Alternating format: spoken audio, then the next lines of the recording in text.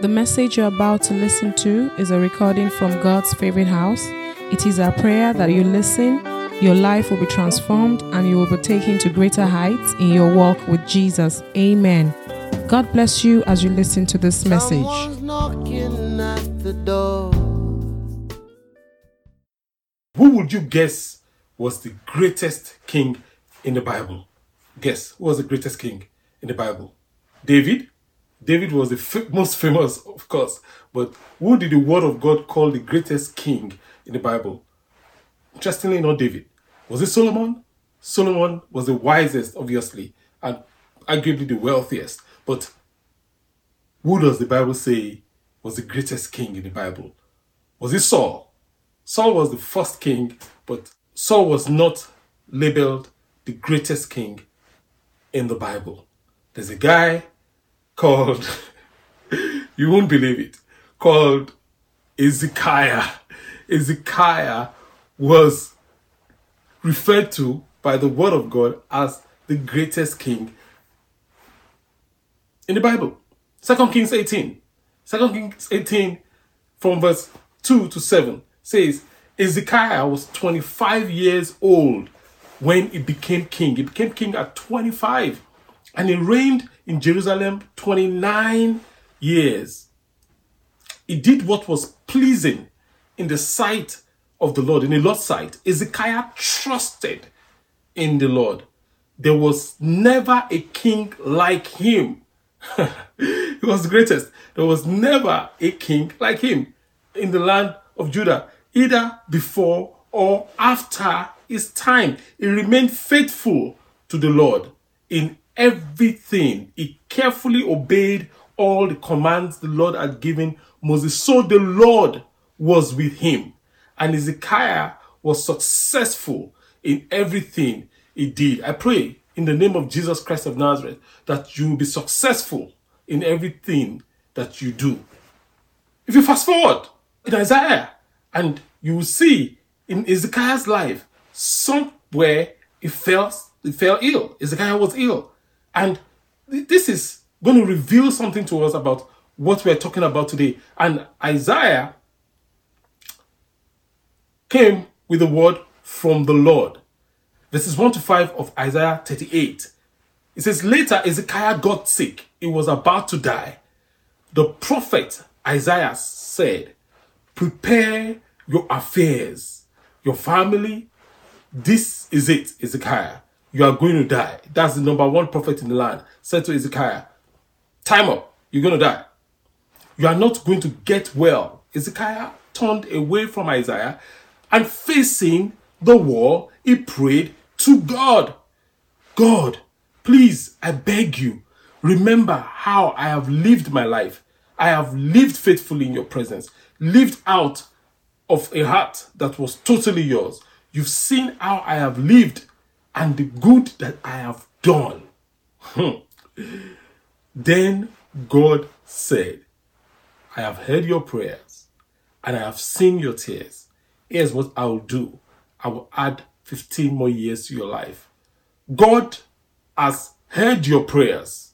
God has seen your tears. Now, some of us, we've been praying, we've been tearing up, we are going through a storm. I mean, it's as if your whole world's crumbling. Listen, God has heard your prayer, and God has seen your tears, and God has answered your prayers. God will do exceedingly more than you even ask or imagine in the mighty name of Jesus. So the question is this: if God asked you to give him reasons why he should extend your life, what would be your reason?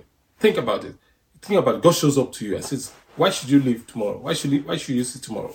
Why should you have 15 more years? Why should you have 30 more years? You may want 100 more years. Why should I keep you alive? Think about that first.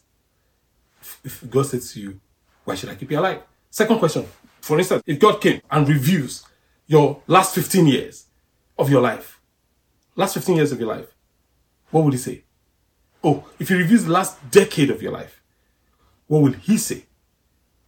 From 2010 to 2020, what will he say? Now, regardless of what the answer to Question 2 is, for some of us, we've just been loafing around, some of us have been faffing around, some of us, we don't even desire the things of God. But regardless of what it has been, now, you have a chance of a lifetime. The question is this: regardless of what the past 15 years have been, or the past 10 years have been, are you serious about using the rest of your life, the rest of your time, the rest of your energy, the rest of your resources on earth to serve this God? Are you serious about using the rest of your resources to serve the living God that created you? Because the answer to question 3 will actually determine both the duration and the donation of your life. So the answer to that, are you ready to commit the rest of your life? Okay, regardless of what has happened, regardless of what has gone down, am I ready? Are you ready to commit the rest of your life to this God, to serve him with all your might, with all your strength? That will determine the duration and the donation of your life. Think about it. Are you ready? I am ready to serve God for the rest of my life with all my strength, with all my might, with all my resources. Are you ready? Are you ready? That's the question. So if in case you came in here, you're wondering and you're saying in your heart, Pastor, what does God want me to do for the rest of my life? Okay, yes, I want to serve him for the rest of my life. I want to be useful for heaven. I want to be useful for the kingdom. What can I do? The COVID-19 situation has shown us how frail and fragile life is. We see people that have just become statistics. 100,000 gone, 200,000 gone, 1 million gone.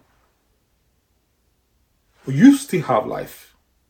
And the question to you this morning is, are you going to serve God for the rest of your life? Regardless of what has happened to you, regardless of what you're going through in life, regardless of what I'm going through, I've made up my mind that for the rest of my life, I will serve God with all my strength, with all my might, with all my resources, with everything within me. Are you going to do the same?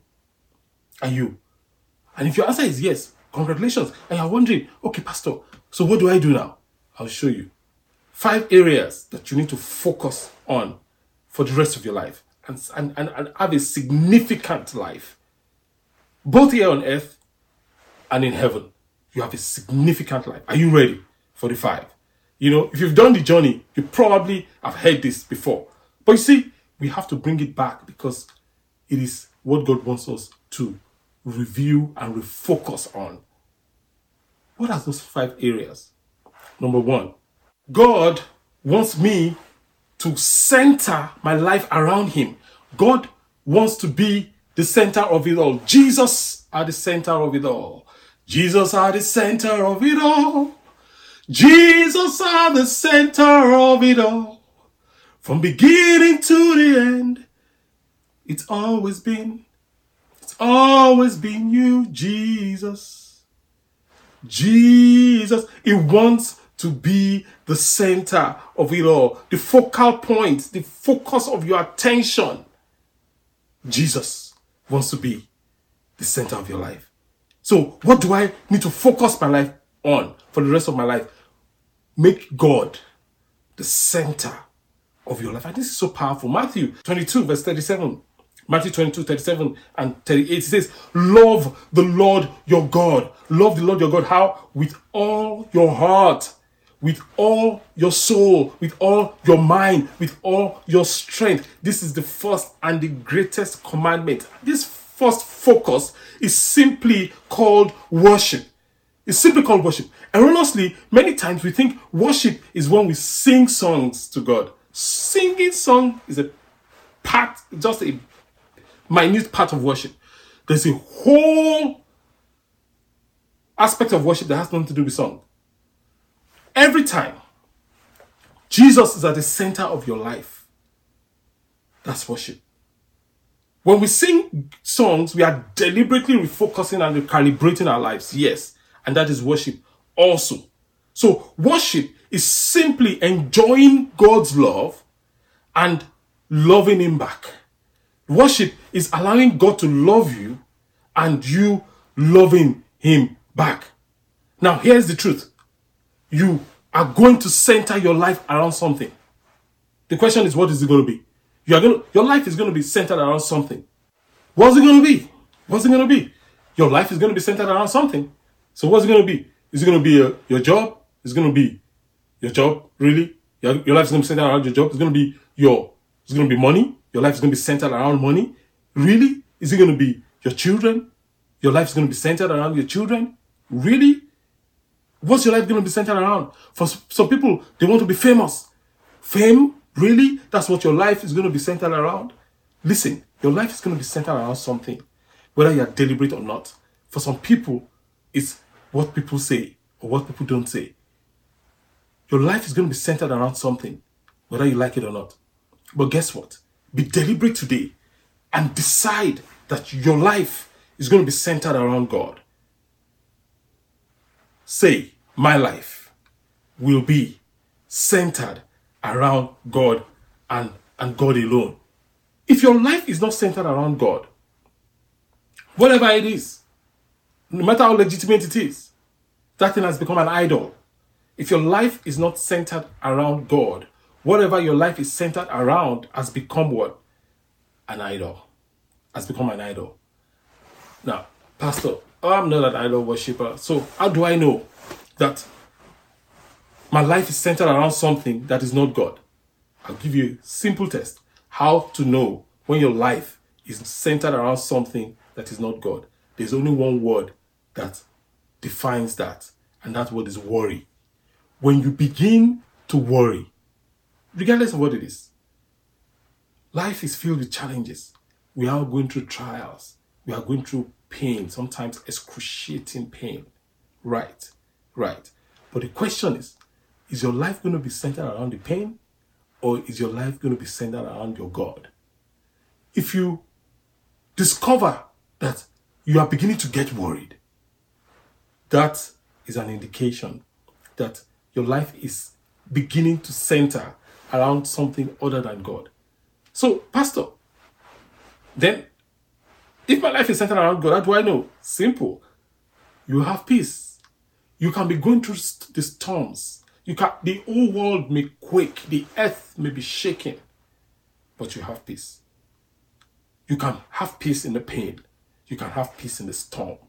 You have peace. You just have peace. Worship.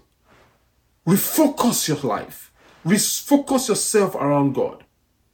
When it's all said and done, there's only one thing that is important. Your life around God, your maker. Philippians chapter 4 verse 7 says to us that a sense of God's wholeness, everything coming together for good, everything will come together for good in your life in the name of Jesus, will come and settle down. It's wonderful what happens when Christ displaces worry. Can you see that?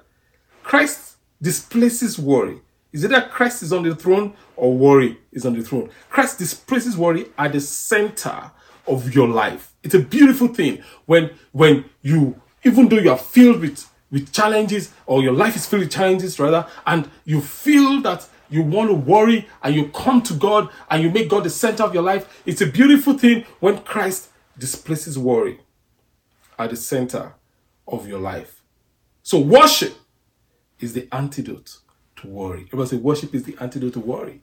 And it's a choice. You choose to worship. So what's going to be the center of your life for the rest of your life?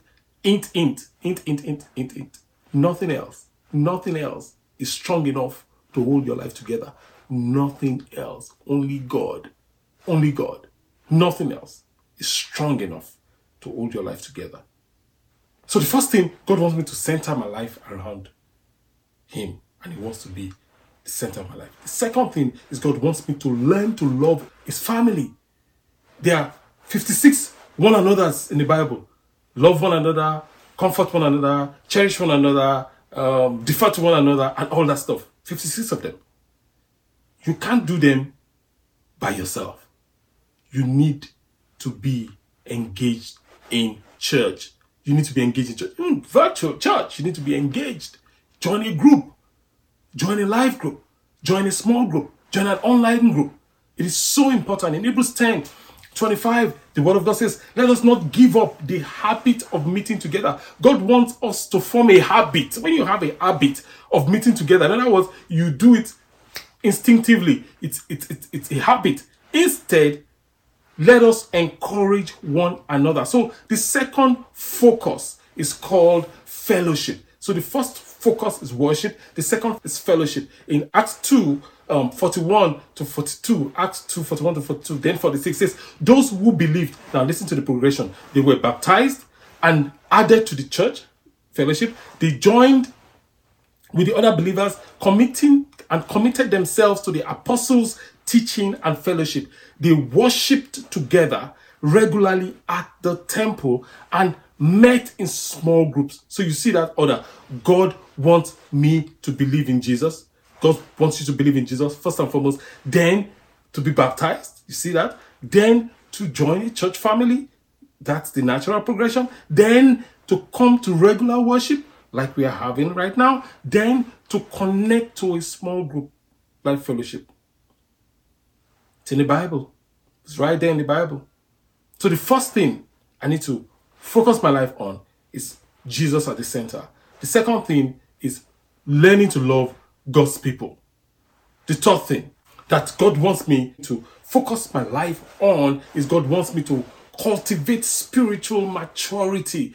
God, you see, it's big. God doesn't just want you to be saved and remain a baby for the rest of your life. Hebrews 6:1 says, let us go on and become mature. Let us go on and become mature in our understanding as strong Christians ought. So the third purpose is called discipleship. Discipleship. You can say, oh, Pastor, that's a big word. What's a disciple? A disciple is simply a student. That's what it means. A student. God wants us to be a student of His word. It means to be a learner. God wants us to be open to learning and growing. Hebrews 5:12 says, by now you should be teachers. Instead, you still need someone to teach you. So there's a time that God will expect certain fruit from your life. There's a time that God will expect by now you should be able to tackle this. So you can grow old without growing up. There are a lot of people, they've grown old, but they've not grown up. You can grow old without growing up. They are saved, but they are shallow. God wants you to, as you grow old, physically and in Christ, God wants you to grow up. He wants you to grow up. And to grow up, you have to be a learner, a life learner. You have to be a disciple. The journey is online. You can register for it. Yes, we have journey classes that are going to start online. NCR, New Creation Reality. You can register for New Creation Reality. It's going to start online. We have GFH Academy running even right now. Growth comes by learning. So don't just grow old, grow up. I've seen such people. Some people just grow old, they don't grow up. They have bia. They have whatever. Their body is fully developed. They have, but some people have white hair, but they're not grown up. God wants us not only to grow old, but to grow up. So say to your neighbor, if you have one, grow up, grow up, grow up, grow up. So the question to you is that, in which area of your spiritual life do you need to grow most this year? Which area? For some of you, it's faith, by trusting God with your life and obeying God instantly, regardless of how it sounds. So for some of you, you're headed in one direction, God is speaking to you, make a U-turn. For some of us, it is Bible study. For some of us, it's to tell somebody about Jesus. What area does God want you to grow this year? Tackle it. Number 4, focus of my life is God wants me to contribute something back. God actually wants me not only to center my life around Him and fellowship and grow in discipleship. God wants me to contribute something back. God wants me to give back. 1 Peter 4:10 says, God has given each of you some special abilities. Be sure to use them to help each other. Be sure to use them to do what? To help each other. That is huge. That is big. You will notice that it doesn't say, be sure to use them to make a lot of money. God didn't say that. God didn't say that. Ministry and service is about helping people, not about fleecing people. It's about helping people, not about making money. God wants you and I to use our spiritual gifts to help others. You see, when it comes to spiritual gifts, I know that there are marketplace gifts that you can use to make money. If you are a software programmer, if you are, an engineer, you are a consultant, those are marketplace gifts and it's fine.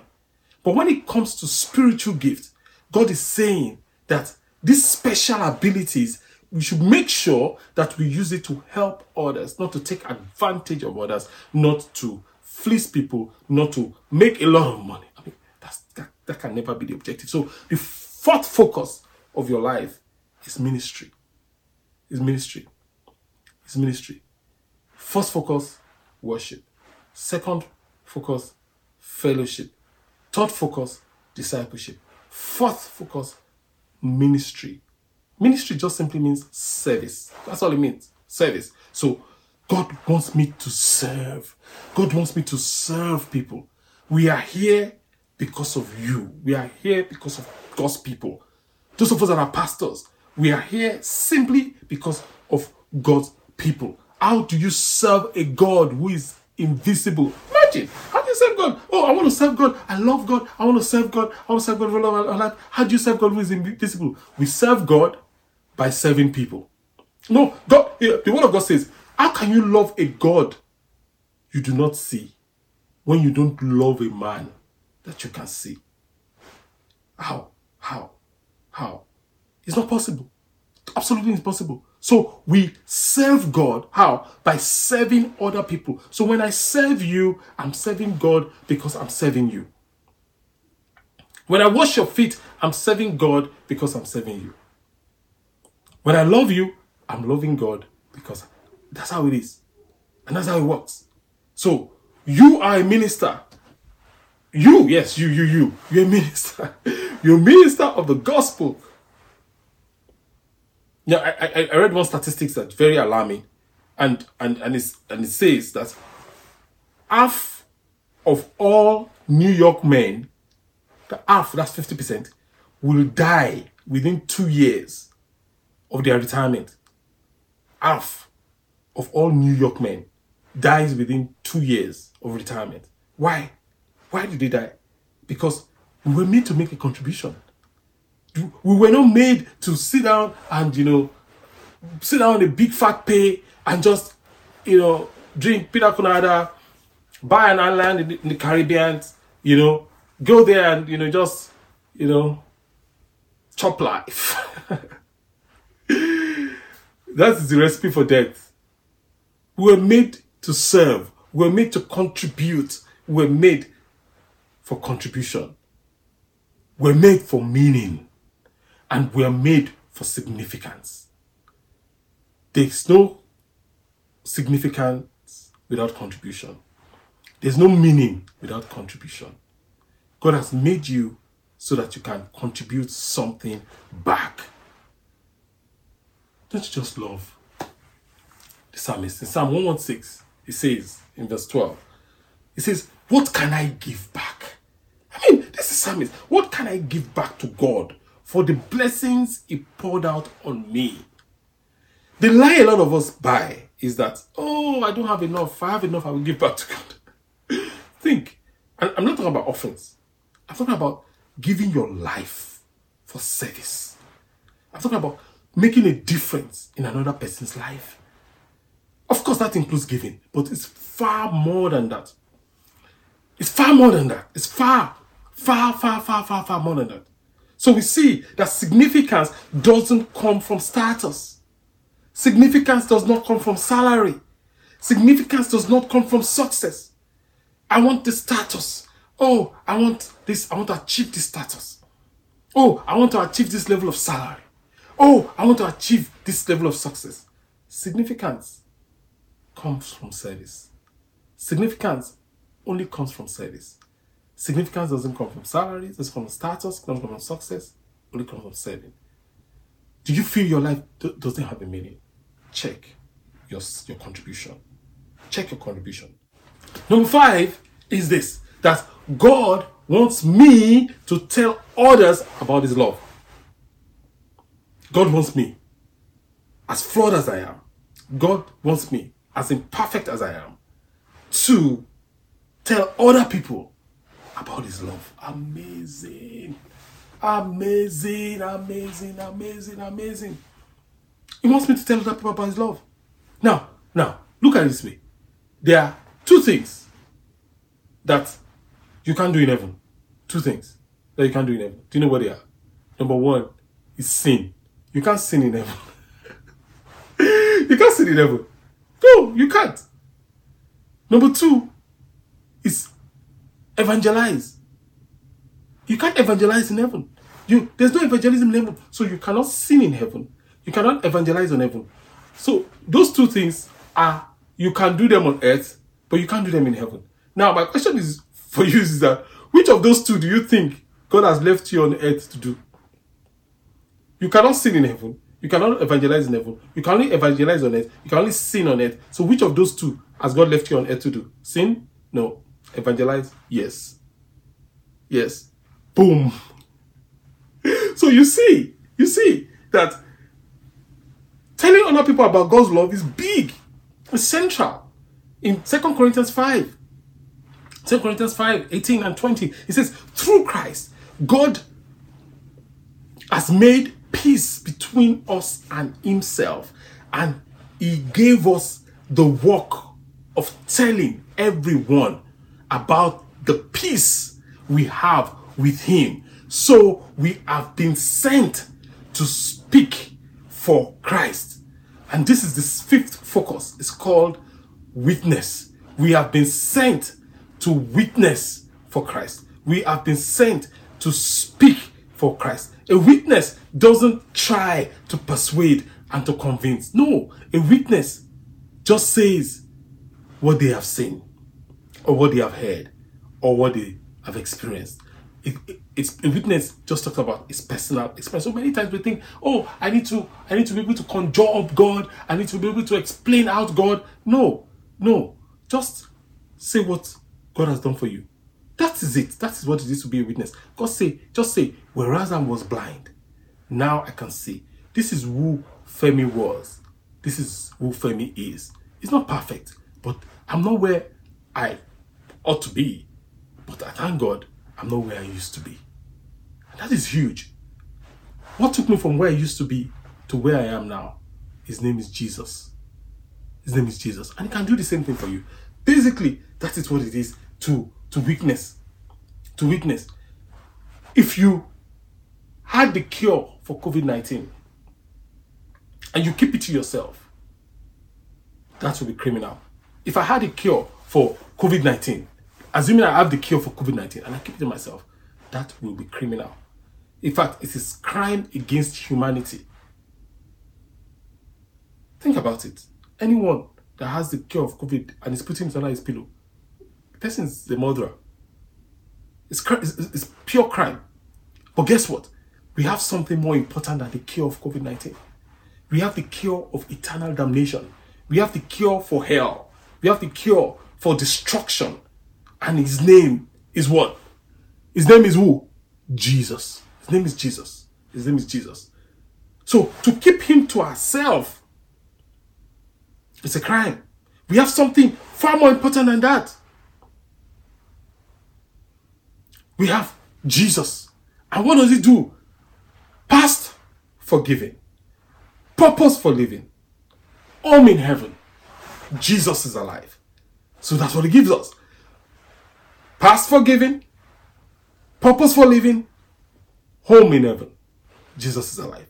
So we see that we cannot keep it to ourselves. 2 Corinthians 6:1 says to us, 2 Corinthians 6:1, in our work together with God, we beg those of you who have received God's grace not to let it be wasted. There are many people, you've received God's grace.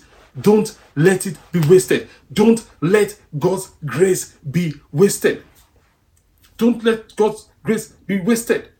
Let me ask you a question. Who do you know that doesn't know Jesus? Think about it. Just one person. I know you may know 2, 3, 4, 4. Think of one person. What's the first person that jumps out at you that you know that doesn't know Jesus? Think of that person. Take a second. Think of that person. My next question to you is, who do you think is responsible for that person? Who do you think is responsible for that person? You are responsible for that person. So we see that what God wants us to do with the rest of our lives, what God wants me to do with the rest of my life is, number one, God wants me to center my life around Him. He wants to be the center of my life, and that's worship. Secondly, God wants me to learn to love His family, that is fellowship. Thirdly, God wants me to cultivate spiritual maturity, that is discipleship. God wants me to contribute something back, that's ministry. And God wants me to tell others about His love. That's what? Witnessing. So my question is, what's going to be the center of your life for the rest of your life? What is it? COVID-19 or no COVID-19? The pressure you're feeling or the lack of the pressure you're feeling? What is going to be the center of your life? What's going to be the center of your life going forward? Again, nothing else is strong enough to hold you together. Only God. Only God. So I want to pray with you if you're here. You're saying, Pastor, pray with me. I want to submit my life to Jesus. I want to surrender my life to God. I want Him to take hold of my life. What do I need to do? Simple. You put up your hand and you put it down back. When do I do that? When I count 3. I'm going to count 1, 2, 3. When you hear 3, you put up that hand. Wherever you are. You even in the toilet. And put it down back. That is you. 1, 2, 3. Put up that hand. By faith. Once you put it up, put it down back. And say to the Lord, I surrender to you today. By faith, I surrender my life to you. I surrender my life to you. I surrender my life to you. I want to pray with you if you are surrendering to Jesus. Father, we pray for everyone that is surrendering to you. We ask that you breathe upon them, change their lives. Draw them, make them your own, and let your name be glorified. Father, we pray for everyone that has heard your word, Lord. We want to serve you for the rest of our lives. Thank you for making it possible. Honor and glory we give unto you. In Jesus' mighty name, we have prayed. Amen.